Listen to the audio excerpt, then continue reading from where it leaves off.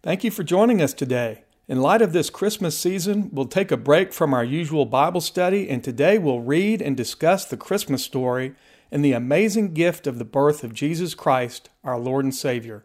So grab your Bibles and let's get started.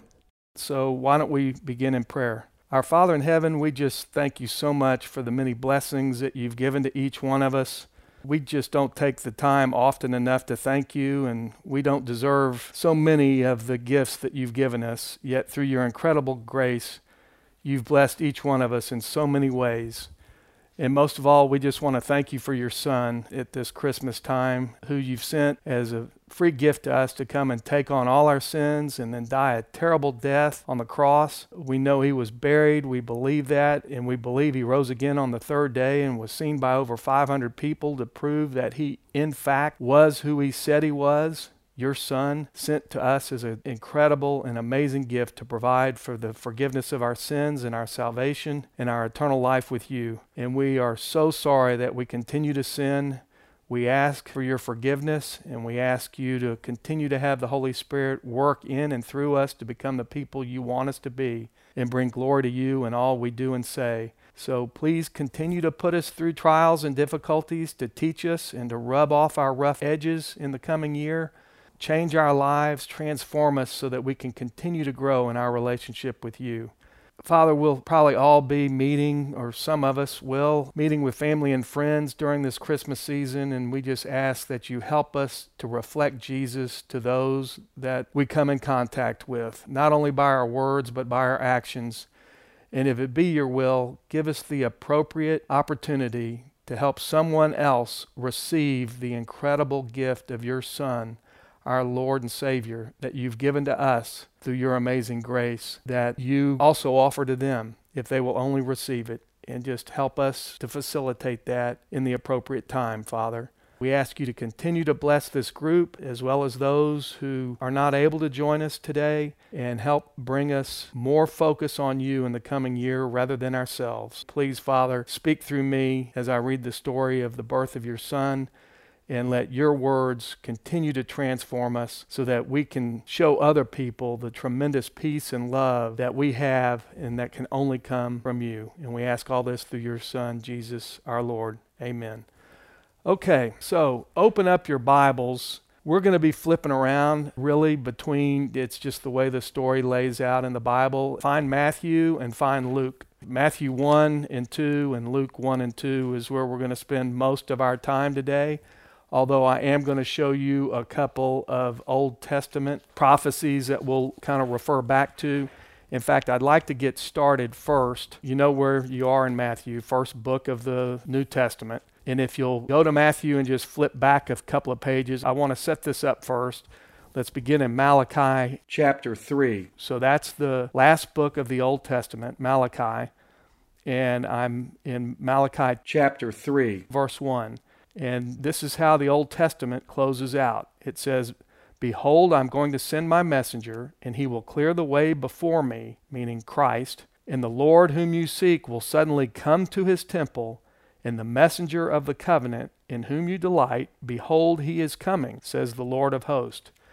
And then flip to the very last page of the Old Testament, Malachi chapter 4. I'll begin in verse 5. "Behold, I'm going to send you Elijah the prophet before the coming of the great and terrible day of the Lord, and he will restore the hearts of the fathers to their children, and the hearts of the children to their fathers, lest I come and smite the land with a curse." So the Old Testament closes out, and there is no prophecy for over a 400-year period. Prophets are silent, okay? That's where we are with the beginning of the story. So now I want you to flip over to Luke, Matthew, Mark, Luke.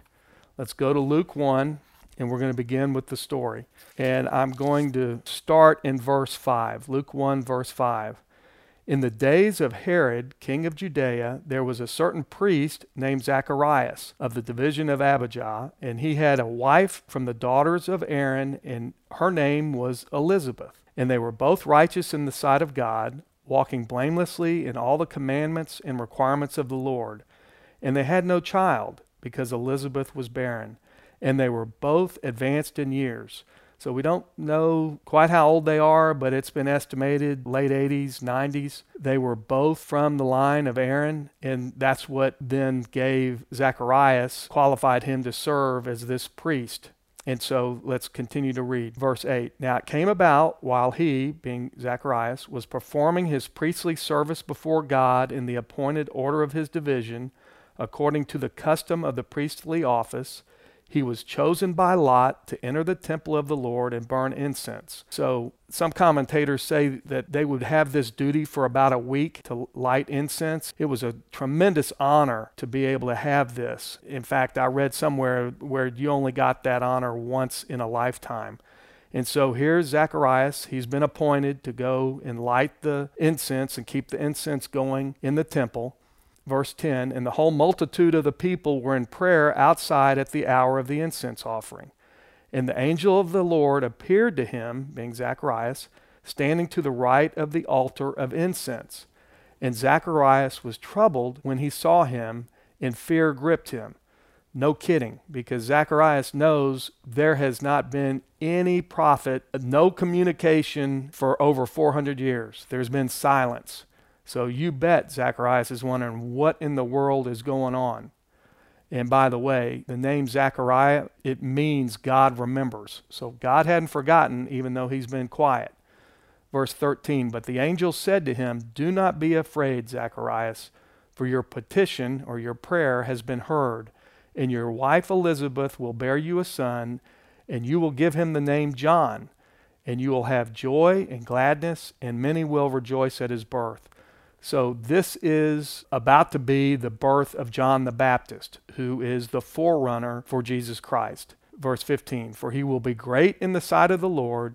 He will drink no wine or liquor, and he will be filled with the Holy Spirit while yet in his mother's womb. So remember, Pentecost hadn't happened yet. We read about in Acts when the giving of the Holy Spirit was given by Jesus Christ to us upon his ascension to heaven. Nobody was filled with the Holy Spirit yet here we see John the Baptist was filled with the Holy Spirit while still in his mother's womb. Verse 16, and he will turn back many of the sons of Israel to the Lord their God. And it is he, meaning John the Baptist, who will go as a forerunner before him in the spirit and power of Elijah. Remember, I referred us to Malachi 4:6 just a minute ago. To turn the hearts of the fathers back to the children, and the disobedient to the attitude of the righteous, so as to make ready a people prepared for the Lord. So John the Baptist was going to pave the way for the coming of Jesus Christ. Verse 18, and Zacharias said to the angel, how shall I know this for certain, for I am an old man, and my wife is advanced in years?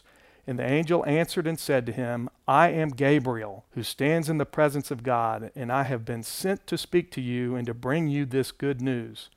And behold, you shall be silent, unable to speak until the day when these things take place, because you did not believe my words, which shall be fulfilled in their proper time.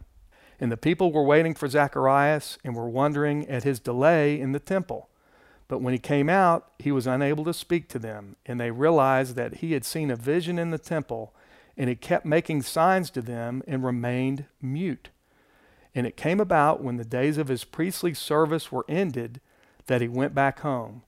And after these days, Elizabeth his wife became pregnant, and she kept herself in seclusion for 5 months, saying, this is the way the Lord has dealt with me in the days when he looked with favor upon me to take away my disgrace among men. Verse 26, now in the 6th month, okay, so this is the 6th month of Elizabeth's pregnancy, the angel Gabriel, same angel, was sent from God to a city in Galilee called Nazareth, to a virgin engaged to a man whose name was Joseph, both of the descendants of David, and the virgin's name was Mary. And coming in, he said to her, hail, favored one, the Lord is with you. And she was greatly troubled at this statement, and kept pondering what kind of salutation this might be. And the angel said to her, do not be afraid, Mary, for you have found favor with God. And behold, you will conceive in your womb and bear a son, and you shall name him Jesus. He will be great and will be called the Son of the Most High. And the Lord God will give him the throne of his father David, and he will reign over the house of Jacob forever, and his kingdom will have no end. So let me just point out a couple of things. The name Jesus is actually a derivative of the name Joshua.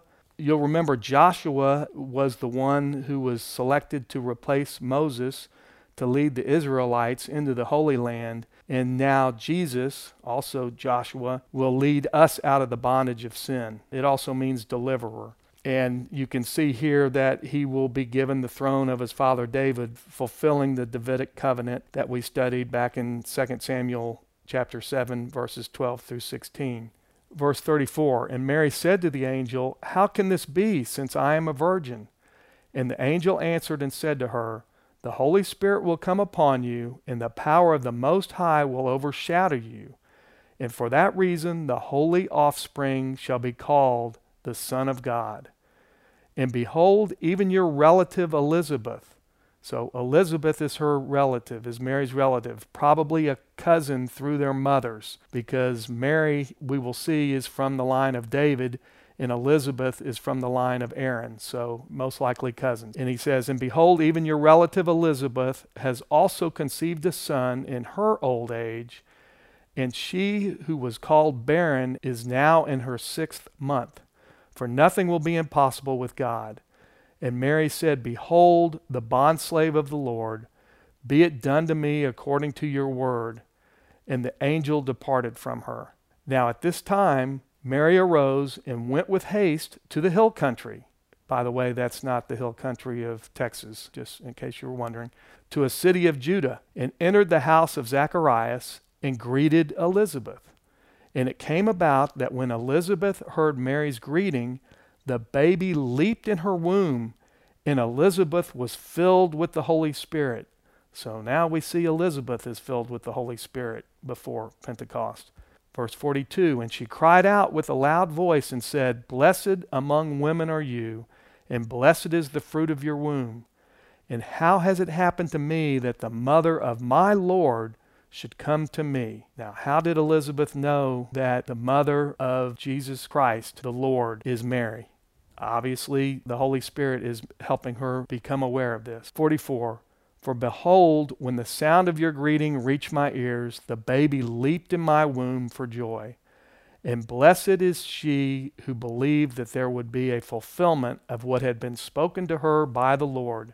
And Mary said, my soul exalts the Lord, and my spirit has rejoiced in God my Savior. For he has regard for the humble state of his bondslave. For behold, from this time on, all generations will count me blessed. For the Mighty One has done great things for me in his holy name, and his mercy is upon generation after generation toward those who fear him.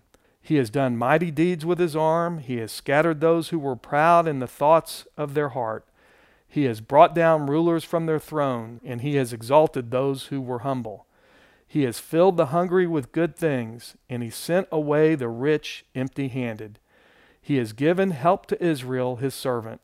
In his remembrance of his mercy, he has spoke to our fathers, to Abraham and his offspring forever. And Mary stayed with her about 3 months and then returned to her home. Now the time had come for Elizabeth to give birth, and she brought forth a son. Okay, so that sets up John the Baptist, and now Mary, the announcement through the angel Gabriel that she will be giving birth as a virgin to the Son of God. And now if you'd flip over to Matthew 1, and I want to briefly, I'm not going to go into as much detail because we studied this. If you're interested in more detail, you can go back and listen to the podcast on Matthew 1 on this genealogy. Matthew 1 begins, verse 1 through 17, is actually the genealogy of Joseph, okay? And this takes Jesus Christ, it takes his lineage all the way back to Abraham, okay? You can see it begins in verse 1. The book of the genealogy of Jesus Christ, the son of David, the son of Abraham. To Abraham was born Isaac, Isaac Jacob, Jacob to Judah. You can keep reading on. There's some interesting names in here. A lot of times you just scan over this, but if you'll go listen to the lesson that we did on this, it's just fascinating. Some of the people that are in the lineage of Jesus, Rahab, the harlot, as well as others. Ruth, you can read the story of Ruth. But in any event, you can see, and to Jesse was born David the king, that's in verse 6. And to David was born Solomon by her who had been the wife of Uriah. So remember, David had sex with Uriah's wife and had him killed. And then his second son was Solomon. So that's all there. And it traces, go all the way down to, drop down to verse 16. And to Jacob was born Joseph, the husband of Mary. So you might say, well, wait a minute. Joseph isn't the father of Jesus. Why are we going through all this genealogy like this in Matthew? Well, Joseph is still the adoptive father of Jesus, and that is very important. He has legal lineage all the way back to David as an adopted son of Joseph, and that's very important in Jewish law, that you have this lineage, okay? And so through David, he can trace his lineage, his legal lineage, all the way back to David, all the way back to Abraham, all right? Now, you might say, well, it seems like it'd be more important to understand Mary's lineage.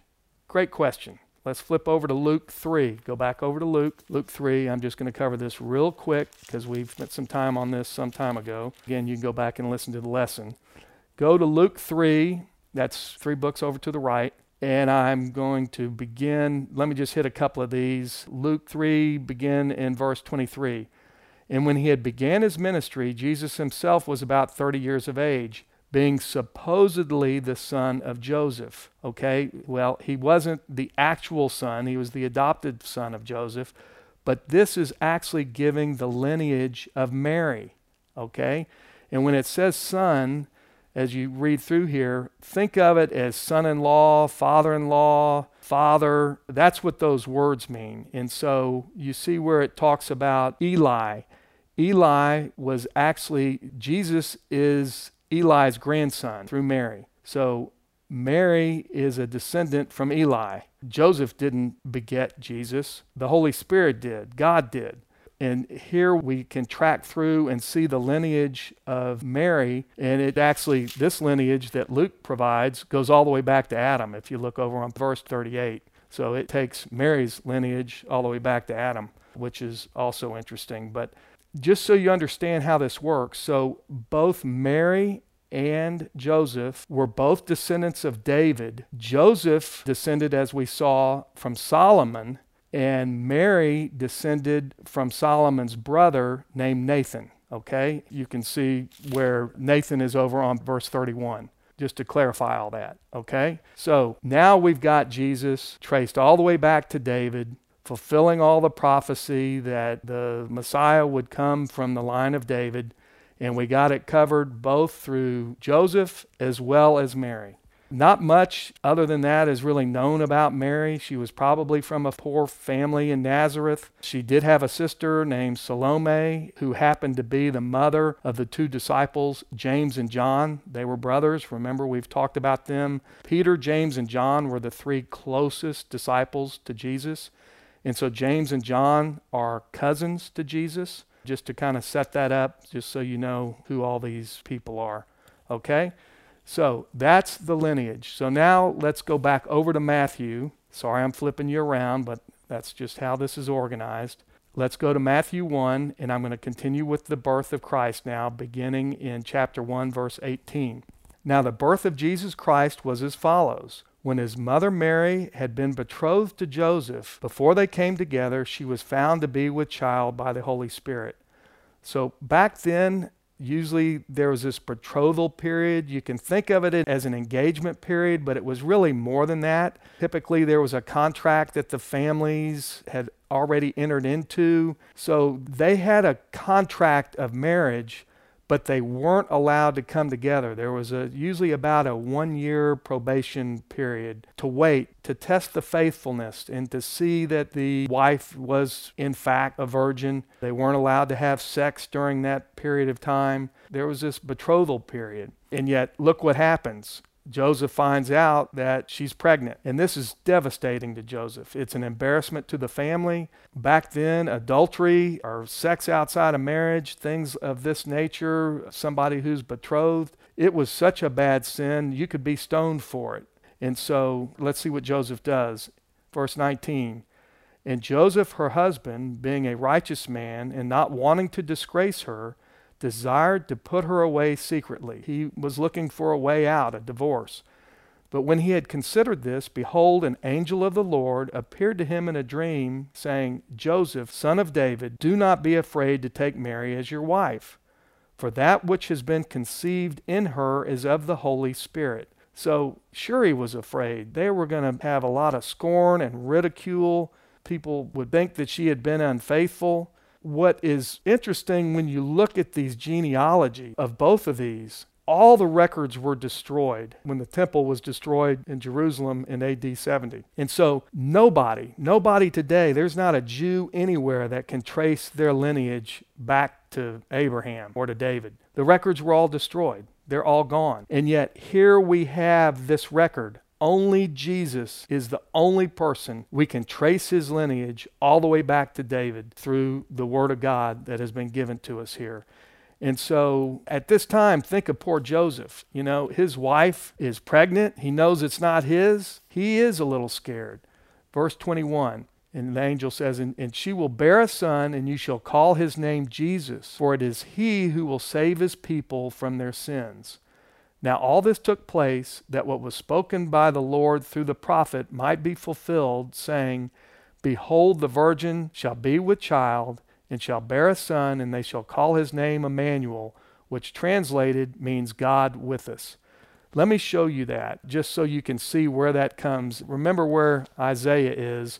Go back over to about the middle of the Old Testament. You'll see Psalms and Proverbs, and then just keep going to the right, and you'll get over to Isaiah. And if you'll take a look at Isaiah chapter 7, verse 14, I'll read that to you. It says, therefore the Lord himself will give you a sign. Behold, a virgin will be with child and bear a son, and she will call his name Emmanuel. So this is prophecy some 700 years before this is actually now taking place. The other scripture I want to give you, it's a little more obscure, but I think it's important. If you keep going to the right, go to Jeremiah. After you go through Isaiah, you'll get to Jeremiah. And go to Jeremiah chapter 31, verse 22. And it says, for the Lord has created a new thing in the earth. A woman will encompass a man. Now, way back then, many of the rabbis believed that this very obscure verse meant that the Messiah would be born of a very unusual birth, that it would not be from a man as the father. There's an additional prophecy right there. There's others, but I did want to point that out to you. Okay, so let's go back over to Matthew 1, and I'll pick back up in verse 24. And Joseph arose from his sleep and did as the angel of the Lord commanded him, and took her as his wife, and kept her a virgin until she gave birth to a son, and he called his name Jesus. Here we see Joseph being very obedient. It's certainly not comfortable to him. I'm sure that all the people around were looking at him and Mary and saying, what in the world is going on? Why are you staying with this woman? And yet, through God's grace, he gave his son to us in this miraculous birth with the intent that he was going to die in our place to pay the penalty for our sins. We're all broken sinners, and we all need a Savior. What's amazing is Christianity is the only religion in the world where God comes to us with a free gift, forgiveness of our sins and eternal life. All other religions, you're just trying to do as many things as you can to hopefully get right with God. And not a one of them is going to get you there. The Bible says all those things are just filthy rags. God knew we had a sin problem, and he gave us this incredible gift. Not that we earned it or deserved it. He gave us this incredible gift of his son, that all we have to do is confess with our mouth that he is Lord and believe that he arose on the third day, that he is God's son, and we place our faith in him, and we have eternal life and our sins forgiven. So now let me take us over to continue with the story. Let's go back over to Luke. Told you we'd be flipping back and forth. So go over to the right, Luke chapter 2, and we'll continue with the story. Matthew, Mark, Luke. And let me begin in Luke chapter 2, verse 1. Now it came about in those days that a decree went out from Caesar Augustus that a census be taken of all the inhabited earth. This was the first census taken while Quirinius was governor of Syria. Okay, so this is actually, his real name is Octavius. He was born in 63 BC. Julius Caesar was his great uncle. And when Julius Caesar was assassinated in 44 BC, when his will was read, Octavius was the sole heir, and he was like 19 years old and became emperor of Rome. And the Senate gave him lots of power and called him Caesar Augustus. So that's who this is. What we're going to see, there are lots of things that are now just going to come together that are beyond coincidence. First of all, we've already seen the Messiah was to come from David's line. I'll show you a verse. He's to be born in Bethlehem. You don't move a pregnant wife very easily. We're going to see she's got to get moved to Bethlehem so that that's where Jesus can be born. The first ever census is now taking place, and that's what gets Mary to Bethlehem. This can't be a coincidence, all right? And all of these are fulfilling prophecy. Let's watch what happened. Verse 3, and all were proceeding to register for the census, everyone to his own city. And Joseph also went up from Galilee, from the city of Nazareth, remember, that's where they lived, to Judea, to the city of David, which is called Bethlehem, because he was of the house and family of David. So you had to go register where your family was from. So even though they lived in Nazareth, they had to go to Bethlehem to register for this census. Verse 5, in order to register along with Mary, who was engaged to him and was with child. So you can imagine they're traveling on this journey. Probably everyone's frowning on them. Women who are pregnant before marriage, they're not well respected at all. And so let's continue on verse 6. And it came about that while they were there, the days were completed for her to give birth. And she gave birth to her firstborn son, and she wrapped him in cloth and laid him in a manger because there was no room for them in the inn. So this manger, that's a stinky place, basically manure everywhere. This is not a place for Jesus Christ, our King, to come into this world. And yet this is how he and God the Father chose to arrive in this terrible earth, this sinful place that he's going to come and save all of us from. Just a terrible place to be born. Verse 8, and in the same region there were some shepherds staying out in the fields and keeping watch over their flock by night. By the way, there's almost nobody lower than shepherds. They were like nomads. Yet this is who God chooses to tell first, not the religious leaders, not the Jewish religious leaders. He chooses to tell the lowly of the low about the birth of his son. Verse 9, and an angel of the Lord suddenly stood before them, meaning these shepherds, and the glory of the Lord shone around them, and they were terribly frightened. It doesn't say who this angel is. Might have been Gabriel, who had already spoken to Mary and Elizabeth, but it doesn't say. Verse 10, and the angel said to them, do not be afraid, for behold, I bring you good news of a great joy which shall be for all the people. So notice that, not just for Jews. Verse 11, for today in the city of David, meaning Bethlehem, there has been born for you a Savior who is Christ the Lord, meaning the Messiah. And this will be a sign for you. You will find a baby wrapped in cloths and lying in a manger. And suddenly there appeared with the angel a multitude of the heavenly host, praising God and saying, glory to God in the highest, and on earth peace among men with whom he is pleased. So the sky is filled with these singing angels to make this announcement to these shepherds. Verse 15, and it came about when the angels had gone away from them into heaven, that the shepherds began saying to one another, let us go straight to Bethlehem then, and see this thing that has happened, which the Lord has made known to us. So the shepherds, they did something about what they had seen. How many people do we know that they hear and they do nothing about it? They don't even want to go even look into it. They don't even want to know anything about Jesus. They hear us speak the word Jesus and they're not even interested in learning more. Yet these shepherds, they wanted to do something about it. A lot of people just say, no, I don't need Jesus. I can figure it out on my own. And by the way, think how hard it might be to even find a baby in a manger somewhere. But they trust God. Verse 16, and they came in haste, so they went fast, and they found their way to Mary and Joseph and the baby as he lay in the manger. And when they had seen this, they made known the statement which had been told them about this child. And all who heard it wondered at the things which were told to them by the shepherds. But Mary treasured up all these things, pondering them in her heart. And the shepherds went back, glorifying and praising God for all that they had heard and seen, just as had been told to them. And when 8 days were completed before his circumcision, his name was then called Jesus, the name given by the angel, meaning Gabriel, before he was conceived in the womb. And when the days of their purification according to the law of Moses was completed, they brought him up to Jerusalem and presented him to the Lord. Okay, so now I want you to flip back over to Matthew. Now we're going to go back to Matthew 2 and kind of finish out the story. And I'll begin in verse 1. Now after Jesus was born in Bethlehem of Judea in the days of Herod the king, behold, Magi from the east arrived in Jerusalem, saying, Where is he who has been born King of the Jews? For we saw his star in the east and have come to worship him. So these Magi, these are probably some really wealthy people. Everyone assumes there's 3 of them because, as we'll see, and you remember from the story, there's 3 gifts. It doesn't say how many people there were. In fact, they were wealthy. There may have been an entourage of people traveling, but in any event, don't get all worked up about that.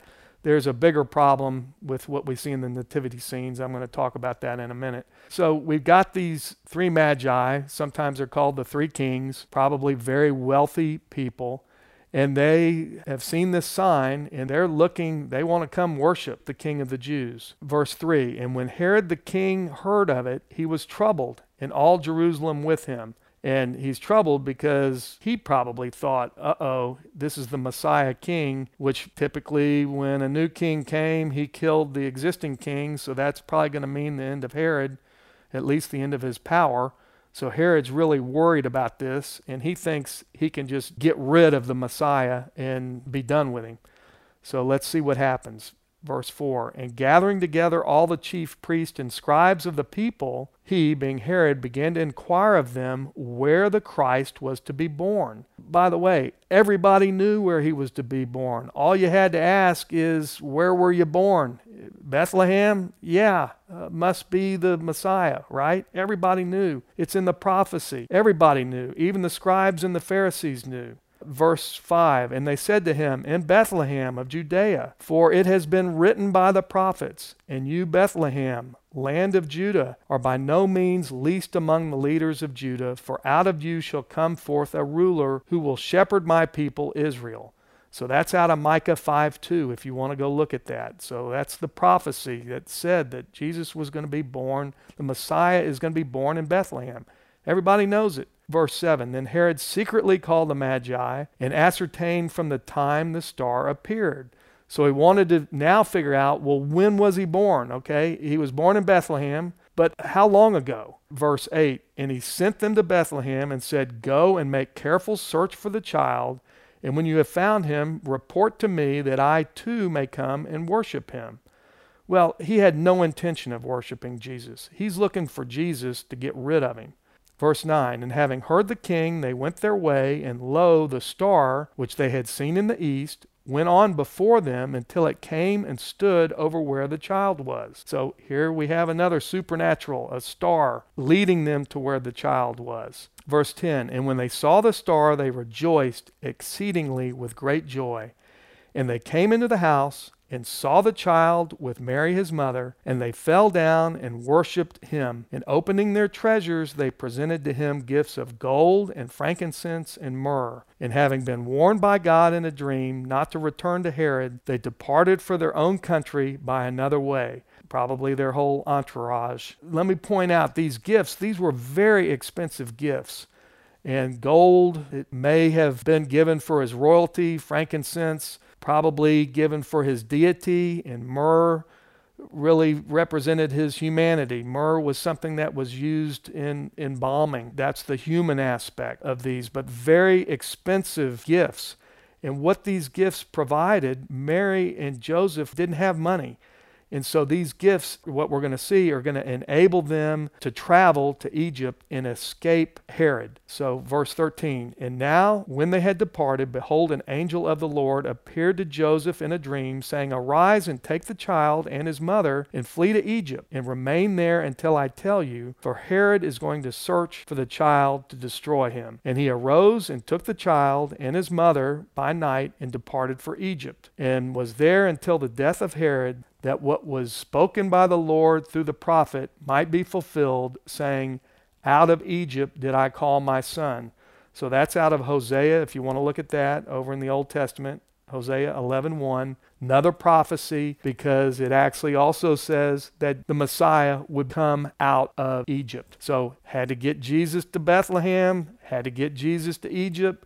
A lot going on to fulfill all these prophecies. So let me continue on here.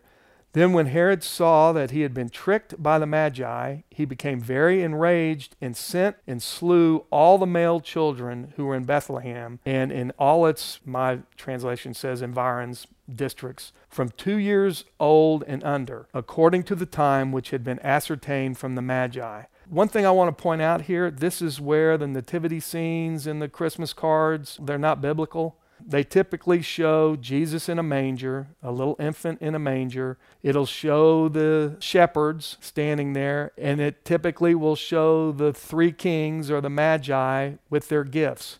Well, the Magi with their gifts came much later. You can see, verse 11, they came into the house and saw the child. So Jesus is probably, we know Jesus is less than 2 years old because we read here, that's what they determined.